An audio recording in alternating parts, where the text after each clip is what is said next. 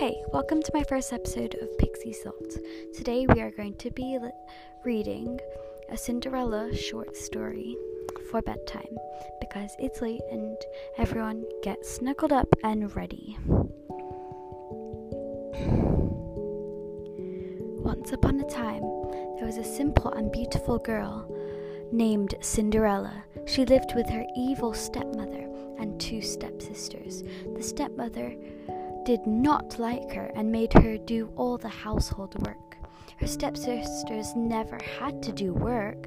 They just roamed around the house in their fancy dresses. They always made fun of Cinderella because of her plain dress. One night, a letter from the king came to their house which said the king is having a ball tonight and his son, the prince, would be choosing a wife. Every girl in the kingdom must be aware. Everyone got excited about reading this. Cinderella, too, wanted to go to the ball, but her stepmother told her that she can go if she completes all the work on time and also helps her stepsisters with their dresses for the ball. Cinderella worked as fast as she could to get everything done, but there was always something left. At last, she was left at home, disappointed. She was so sad that she ran into the garden and said, "Wishes never come true." "Never, my dear?" said a voice.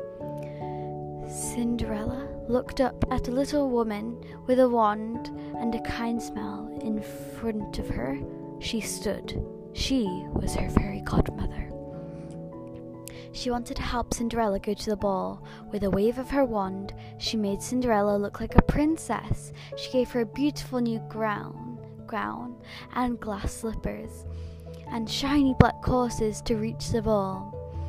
Before leaving, the fairy godmother said, "This magic will only last until midnight. You must reach back home by then."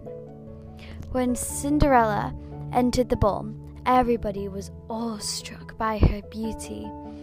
She was the prettiest girl at the ball. Even her stepsisters didn't recognize her. The handsome prince also saw her and fell in love with her. All of the other girls were very jealous of her because the prince danced with her the whole night. She enjoyed herself so much that she forgot what the fairy godmother had told mother about the magic.